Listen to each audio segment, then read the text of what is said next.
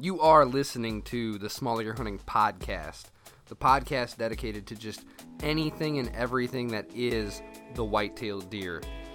You know me, I'm Ty Miller, your host, founder, and the voice of SmallAcreHunting.com. You are the ones that made this turn from a blog to a website to a YouTube channel to everything that it is. So hopefully you find this new venture, this new consistent delivery of information via the podcast useful. But less chatting on the intro, more chatting on the topic. Let's get this episode started. Let's talk whitetails.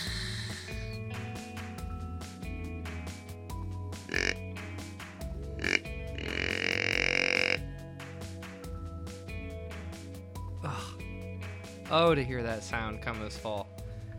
Tell you what, there's few noises quite like a snort wheeze or a big guttural just bawl in the woods. I've had a few deer and a few occasions where I've actually heard a mature buck do both of those, and whew, it is quite the experience. Hey guys, this is Ty, Small Acre Hunting Podcast, and we today are going to tackle a topic that I'm not going to be able to flesh out in its entirety. I'm not going to be able to illustrate it to the point and the degree that I wish, but we are going to talk about it to a length to where hopefully the picture is painted for you and you kind of step inside my mind on, as you can tell by the title, entrance and exit routes and a few things along the way. So, had a few of you ask about entrance and exits, and I will be honest, there's something that I've been working on and I've been developing, and I'm eventually going to be able to say that, yes, I have something for sale. It's gonna be both physical documents, physical paper copies, but then also a DVD called the Small Acre Attack Plan. And I'm gonna allow you to hopefully step into my mind and try to get in. One of the things that I think, I don't do this to make money. This is not my main career. This is not my main job. And I think, sadly, there's not a lot of go-to places these days for you to get things for free or for an affordable amount, I should say. There's a lot of free information out there, but a lot of it is surface type oriented. A lot of it is expedited material, and what I mean by that is that it hasn't been fleshed out and thought out to the point of like a book is, or a DVD, an instructional DVD is, or the aspect of trying to deliver something that one can grow from, one can learn from, and that's what I'm hoping to do. And I already know that I've already hinted at this to some people. This is the first time I've actually spoken this into existence, and now I feel, I'm going to feel a little bit of pressure. But my goal originally was to try to have this ready by the beginning of 2020. However, I'm not putting a hard finish goal on it because, one, this isn't my main job. Two, I'm going to be a father here soon. And three, I have a new job that takes away the actual paying job that takes away time from this. But I'm working on it, and I want to get it to be something to where you don't have to hire me for a consult. You don't have to hire me for a digital consult or an on-site consult, but yet you can kind of step inside of my mind. My goal is to hopefully, just cut open my mind, and we're going to discuss from everything from hypothetical situations. I'm going to throw up maps of properties that I just randomly use Google Earth and zoom in and make the borders of this property, because we're not going to be able to see the parcel lines. We're going to make the property. And then we're going to discuss, what are some of the first things that I see? What are some of the first things that I plan on doing? Let's talk about some various habitat improvements that we should probably do. Some of the things that we should look for when we go to this property. Just entrance and exit and everything else. And that's what spawned this discussion was entrance and exits are going to be a huge, huge topic of discussion for the Small Acre Hunting Attack Plan. And my goal, I'm telling you right now, I'm going to run this by a bunch of people that I trust. My goal is to not have this be, and actually this is going to, in essence, replace the digital consult that I offer. I don't want to have it be more than $40 or $50. It might even end up being just $20. I'm not going to charge an arm and a leg. I will have to ship it to you because I'm going to make hard copies of everything. It's not going to be digital. That's too easily copied, and then if I'm gonna take the time to create something, I want to capitalize upon it for myself. I don't want other people scalping. I don't want other people, taking digital copies of it and giving it to somebody else and things of that nature. And sadly, that happens. So I'm going to keep it as affordable as I possibly can. But I want those of you who have been following small deer hunting, who like me can't even afford my rates. To have me come to a property is more than what I know I could have afforded.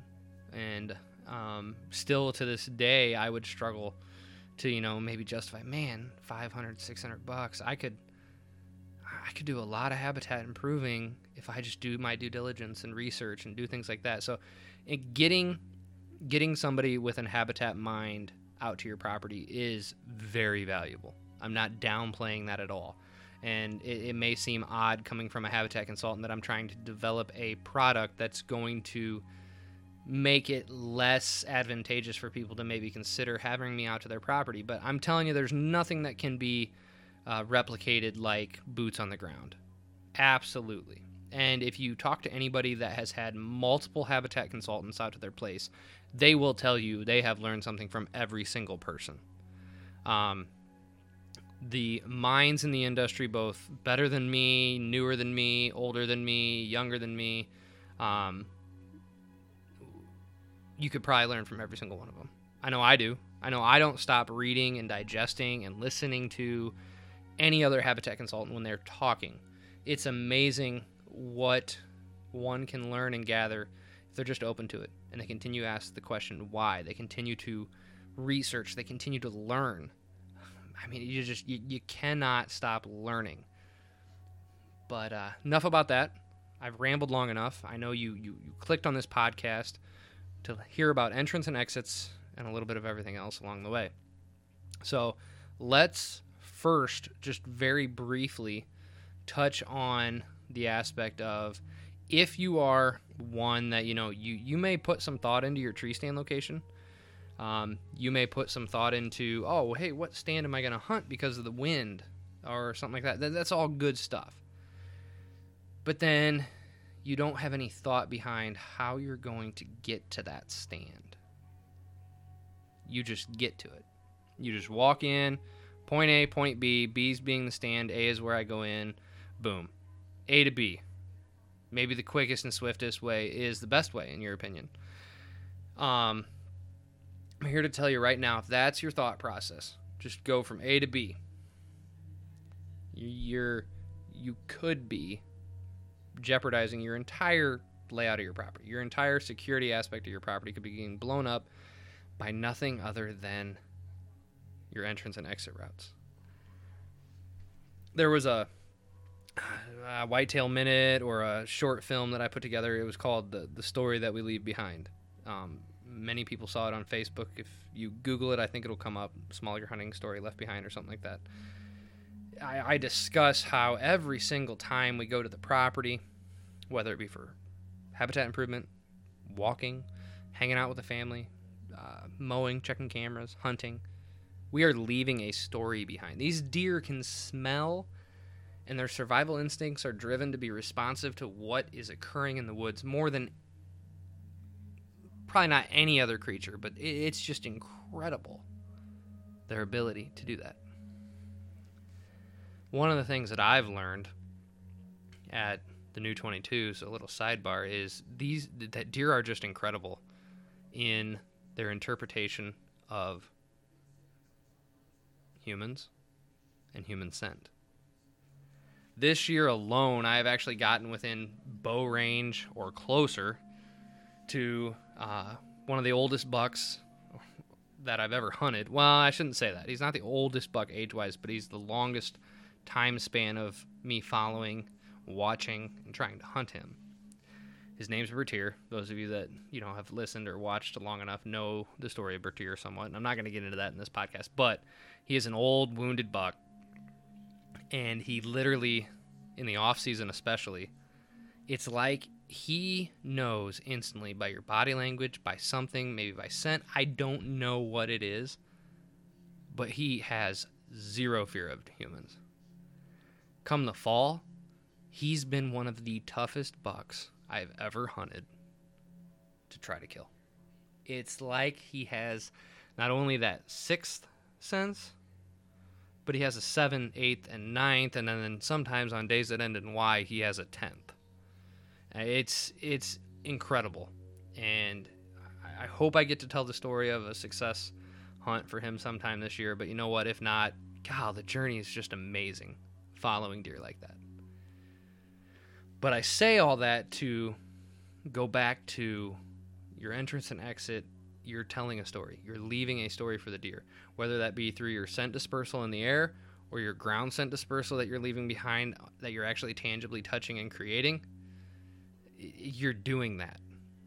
Now let's talk about how that plays a factor. So maybe one of the best ways to just quickly overcap this whole discussion are there are some good aspects of entrance and exit routes. Okay. And then we'll kind of unpack each one, if you will. So I really quickly jotted down 5. I don't know what it is lately about 5, but, there's more than 5. But I jotted down 5 really quick in preparing for this podcast, and I'm just going to go through them right now. So, number 1, short distance traveled. So, it's possible that, it's always a good aspect of a entrance and exit if it's short. And we'll unpack that a little bit to where shortest isn't always the best, but a good aspect of an entrance and exit is a short route, for sure. Number 2, exterior edge or even neighbor's property for access. One of the biggest things that I recommend to people all the time is, especially if your neighbors don't hunt, they don't want hunting on their property, maybe they'll let you do an entrance and exit route. You never know. I have a few that will do that for me. Be nice to them, respect them, but look into it, and we'll discuss that a little bit more. Number 3, minimal scent dispersal and minimum air scent dispersal. So all in one, the air scent basically is number 3. Limited air scent issues. Number 4 goes right along with that. Limited ground scent dispersal. And number 5, just kind of an overall least disturbance possible. Now you notice none of those, although short may qualify as this, but none of those was the easiest. Not once did I say the easiest. And I think that is maybe the first golden rule of entrance and exit routes is the easiest is not always the best. So let's not even consider it unless it falls into good, it has a good rating for all these other things. And that's one way that maybe, and it may sound rudimentary or elementary level type thing, but you know what? Put a stand, right on a map. This is my stand location. These are my possible entrance and exits, and then start rating each of those for all the things that we just discussed. Maybe a 3 is perfect. It's awesome at this. 2, it's good. 1, 0, terrible. And whatever the highest rating at the end of it, that's probably going to be your entrance. That's probably going to be your exit. And each stand does not have the same entrance and exit. And while we're discussing this, stand location selection for me is driven in large part not by is the location good, but do I have a good access and exit to and from that location. Now, I will worry less about exit if I'm hanging what I've kind of monikered a golden stand. A golden stand, I don't know why I ever thought of that term, but a golden stand is a stand that I hang, and I only go to it during the golden opportunity days. It's a stand that it's tough to get to. If I go in, I'm going to try to hunt all day. Or if I go in, I know it's a 1 hunt or 2 hunt type thing because I'm going to bust deer getting out. But it's an excellent location. And I'm sure every single person listening to this, unless you're brand new to hunting, there's some spots that you have in your mind right now. And there may even be some stands that that are like your favorite to hunt. And you overhunt them and you bust deer all the time. And you just know that spot should be better. Take a year off from hunting that spot. treat it like a golden stand in year 2 moving forward, and I guarantee you, in my opinion, your odds will increase greatly at that spot. If it's truly as good as your gut is telling you. But, so, worry about entrance when choosing a stand. It's so crucial. I literally have a stand hung at the new 22 right now that I know would be money. I know has the potential to be probably one of the best locations ever. I cannot for the life of me convince myself to blow up portions of the property to get to it, though. Even as a golden stand, I can't do it. I care about the security of the deer way too much that I know getting down just there is zero way for me to do it unless a helicopter would pick me up. Like, I'm going to blow the property up getting down. So that stand's been hung, it's been prepped, and I've never hunted it. So I should probably go just tear it down. But so let's unpack number 1, short distance traveled. It's true, you know what? If it's a good, I think of the stand that I shot Cicero out of.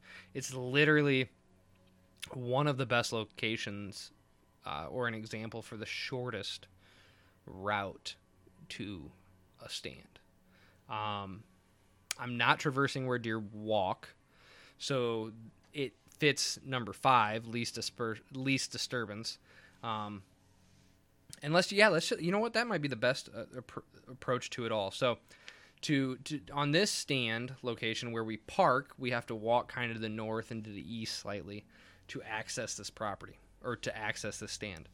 We have permission actually to utilize a boundary line where part of the time as we walk this way, we are using the exterior edge and we are using a neighbor's property to get to this stand. So minimal disturbance to my property on the ground. There's very little ground scent being left. I'm basically walking the edge, and then I'm walking perpendicular straight into the stand location. I'm never crossing now an active trail.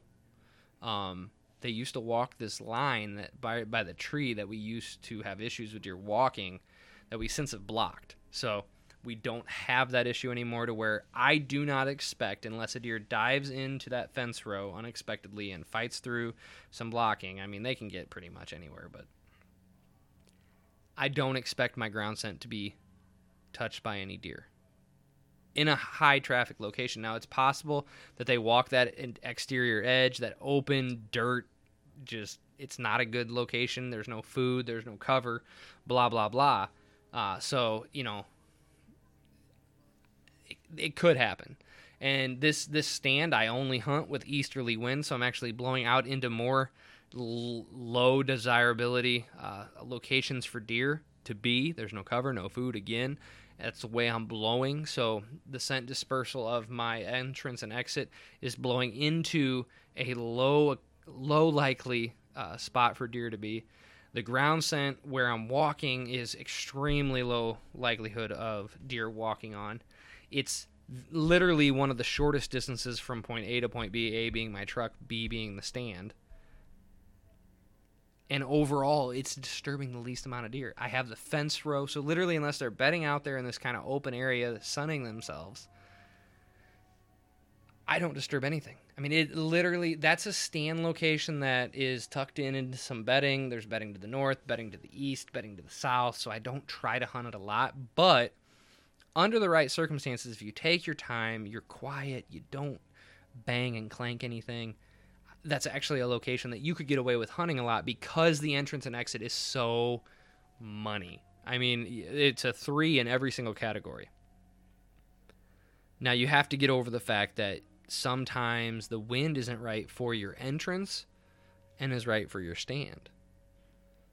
Now, think about that. Maybe there's a stand location that's jumping out to you right now that you're like, well, it's good for a westerly wind, but I kind of have to walk in a spot that's going to be blowing to an easterly bedding area that then I expect them to come out of, so it's not really that great. So I don't know what to do.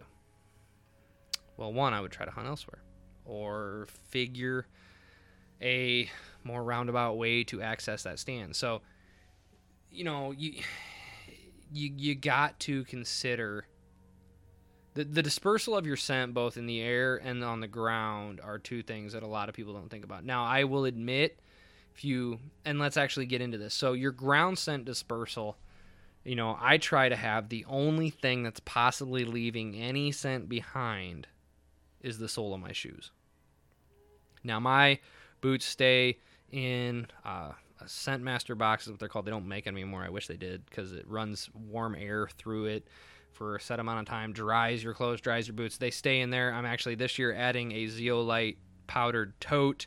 I also put activated carbon all over my boots and in my boots each hunt, and that minimizes any of the human scent, any of the scent that may be touching things. But I try to, the only thing touching stuff until I get to my stand is the soles of my boots.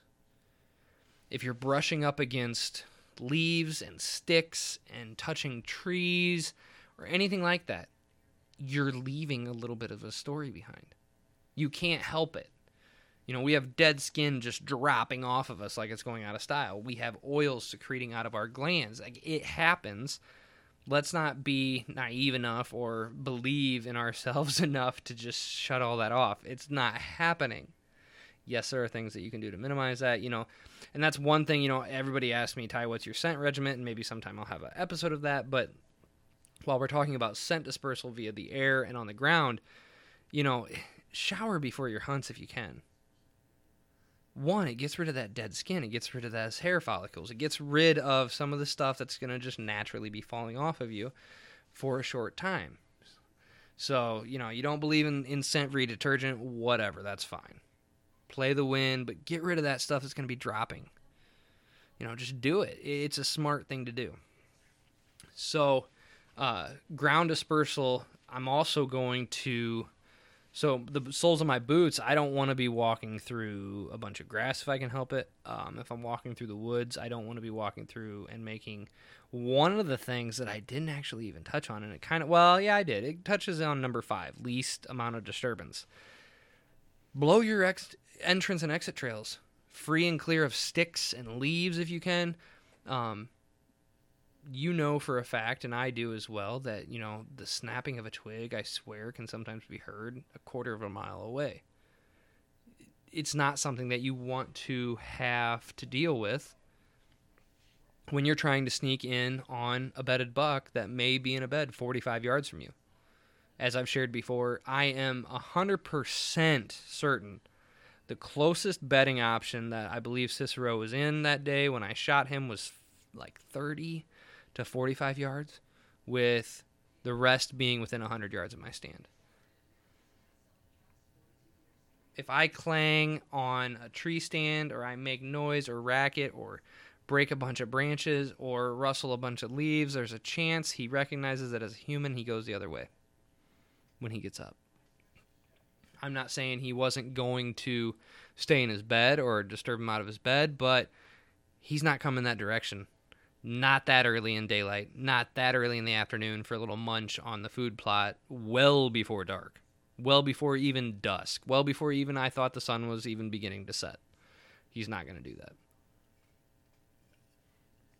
So I took my time. The trail was free and clear. It wasn't as free and clear as I wished it would have been, because it had been a few weeks since I had done that in September. But I picked and chose and walked on my toes. I just rhymed and I didn't mean to. But least amount of disturbance, that's another aspect of that entrance and exit that, I even have to cross a fence. And I've actually built a couple platforms to set on the fence that are like little step stools on each side, because there was a couple times where that barbed wire would get stuck in your crotch or cling to your pants, and I want to be up higher to where when we swing over, we're not catching that barbed wire. We're not doing anything like that. I've even thought about throwing an old rubber mat over the barbed wire there, just to minimize and ruffle any sound effects that may happen there. And we have worked on clearing that trail of debris, of sticks, of roots, of anything that may cause us to falter. And that's one aspect that I just thought of. So the Cicero Trail, once I hit that fence, I'm literally 15 yards from the stand, if that. It's actually probably more like 10 yards. And it took me that day for Cicero from getting from the fence to the tree stand at least 5 to 10 minutes. Just traversing those few feet. Because I wanted to be as quiet as I possibly could. Least amount of disturbance. Another entrance and exit that I can tell you about is one that shows that the shortest route is not always the best route. I've talked about it before, but as you're setting in this stand, I'll just lay it out like that. So you're setting in this stand and you're facing what would be west.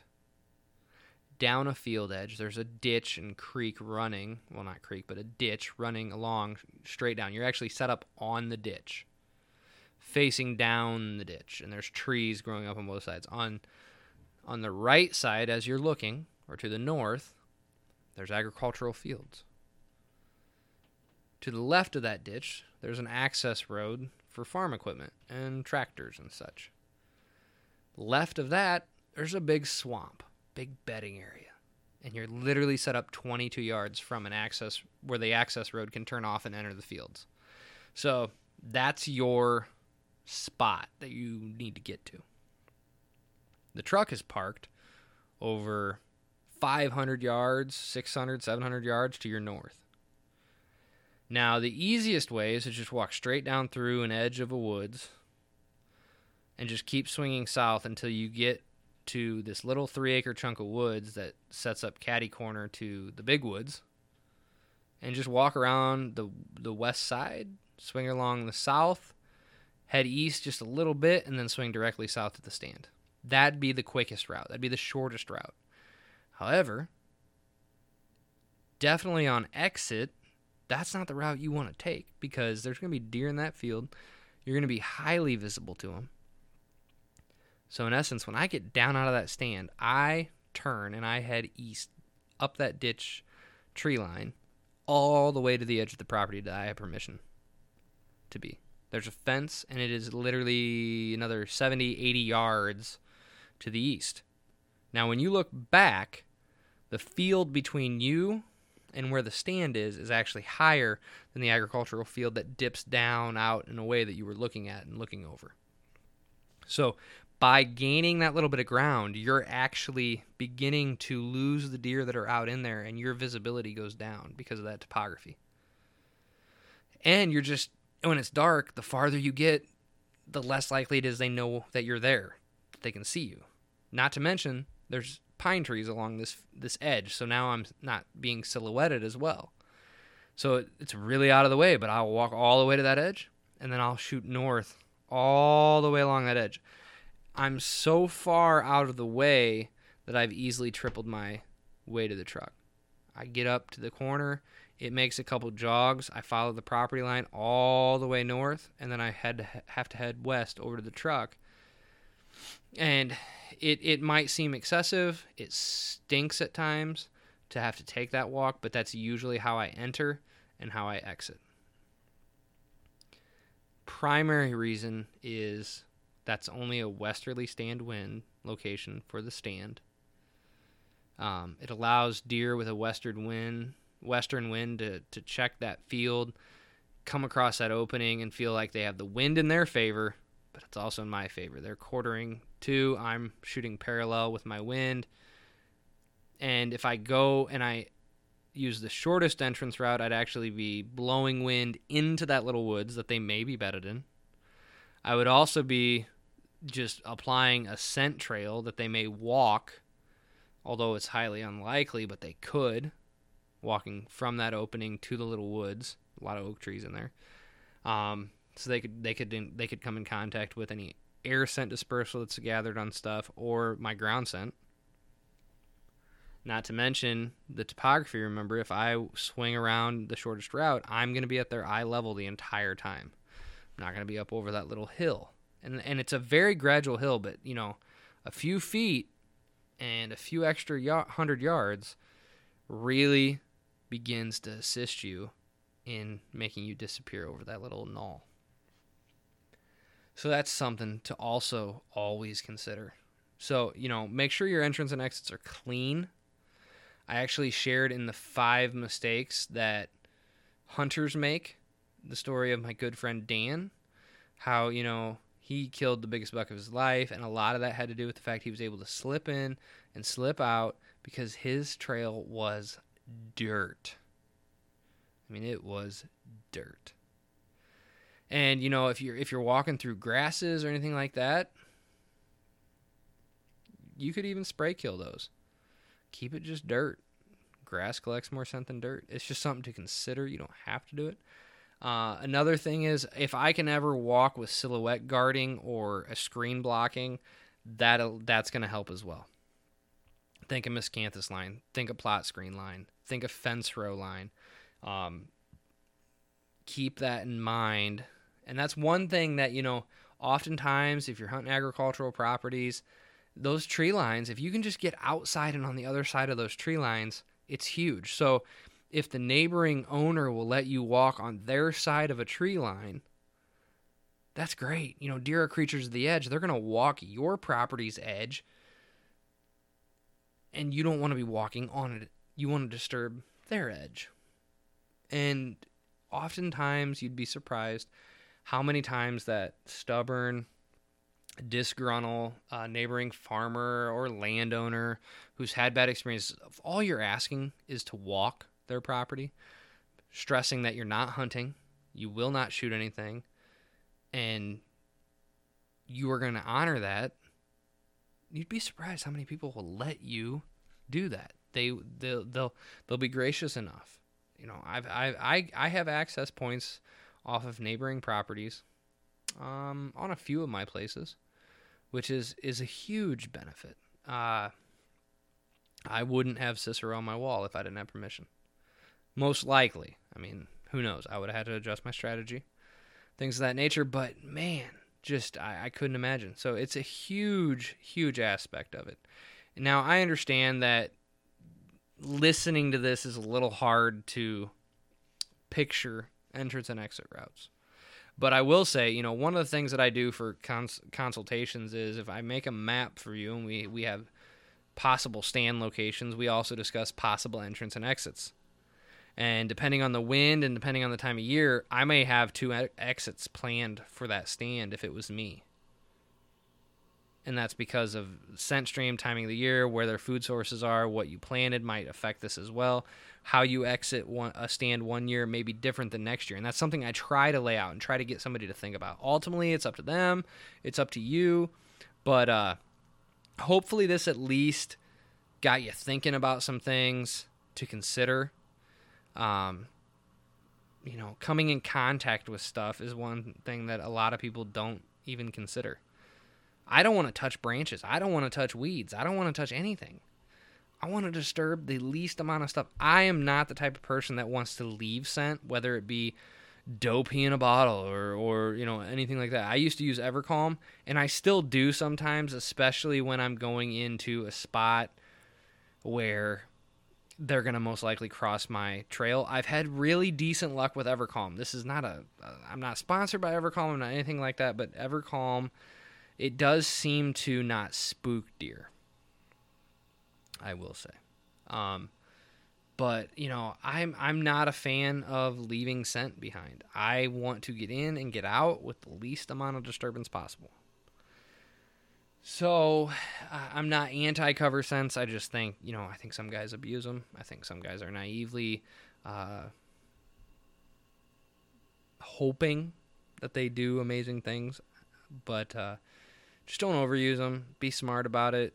A cover scent's not going to override if you have negative aspects on everything that we discussed today. It's not gonna make a bad entrance and exit good at all.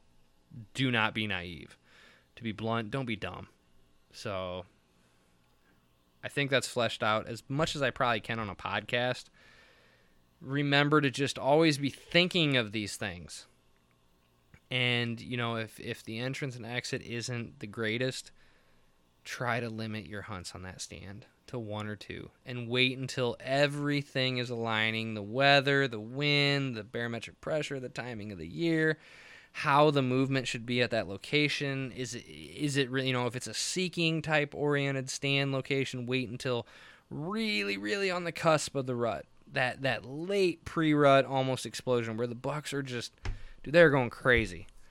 Wait for that. Don't ruin that stand in early October, or don't wait to hunt it until Christmas. Like, hit that stand during the prime seeking days.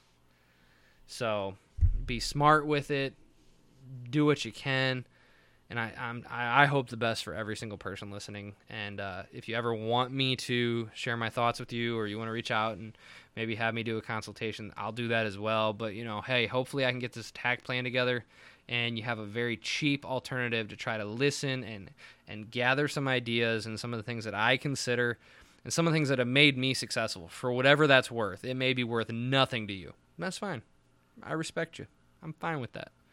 But I've done some things, and over the years I've proven that they work, and hopefully I can convey that to people who need it, convey that to people that maybe just want to learn a little bit more, up their game a little bit more. So that's all I got, guys. Thank you so much for listening to another episode. It's humbling to think that there's people out there that actually digest this stuff, listen to this stuff, and gather information from it.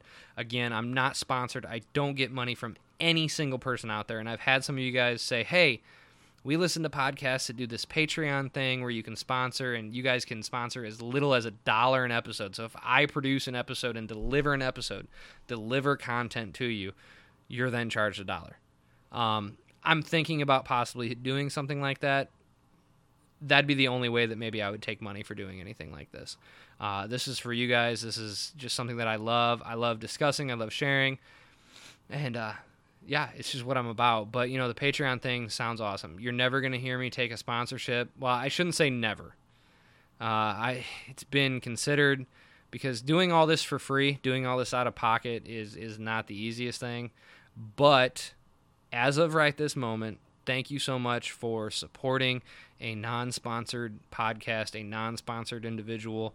I owe nothing to any company out there at all. So, and I think that's special in the hunting industry. It's not something occurring enough. There are so many people that are bought and sold by products, and it doesn't matter as long as they get a discount or they get money. That's all that matters. And a lot of the shows, a lot of the entities, it's not even just a discount. It's, hey, if you sponsor us, we will push your product. So I have nothing against guys. I think there are some amazing individuals out there running podcasts that take sponsorship money. There is zero wrong with that. Let me stress that enough. It's just not for me. But thank you so much for supporting the podcast by listening to it. If you have a few moments, at least, check it out on iTunes, even if that's not the podcast app that you utilize. I don't actually. I listen to Podbean a lot, or Anchor. Those are my two main.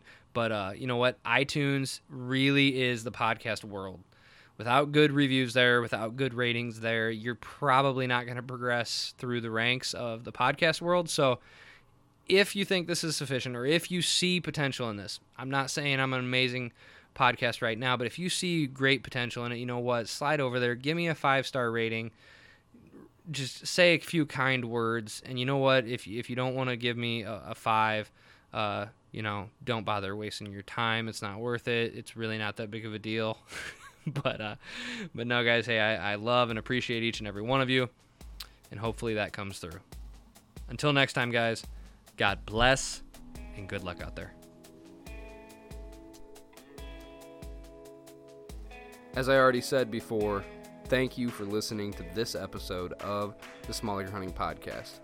Hopefully, wherever you find yourself, private, public, big land, small land, new hunter or old hunter, there's something that you've learned. For ultimately, that's all I care about. If you have any topic discussion ideas for the Small Acre Hunting Podcast, be sure to email me at smallacrehunting@gmail.com. Be sure to like and subscribe to all the videos on YouTube. Like and follow the Facebook page. Check out the website from time to time. And as always, stay tuned for the next episode of the Small Acre Hunting Podcast. God bless and good luck out there.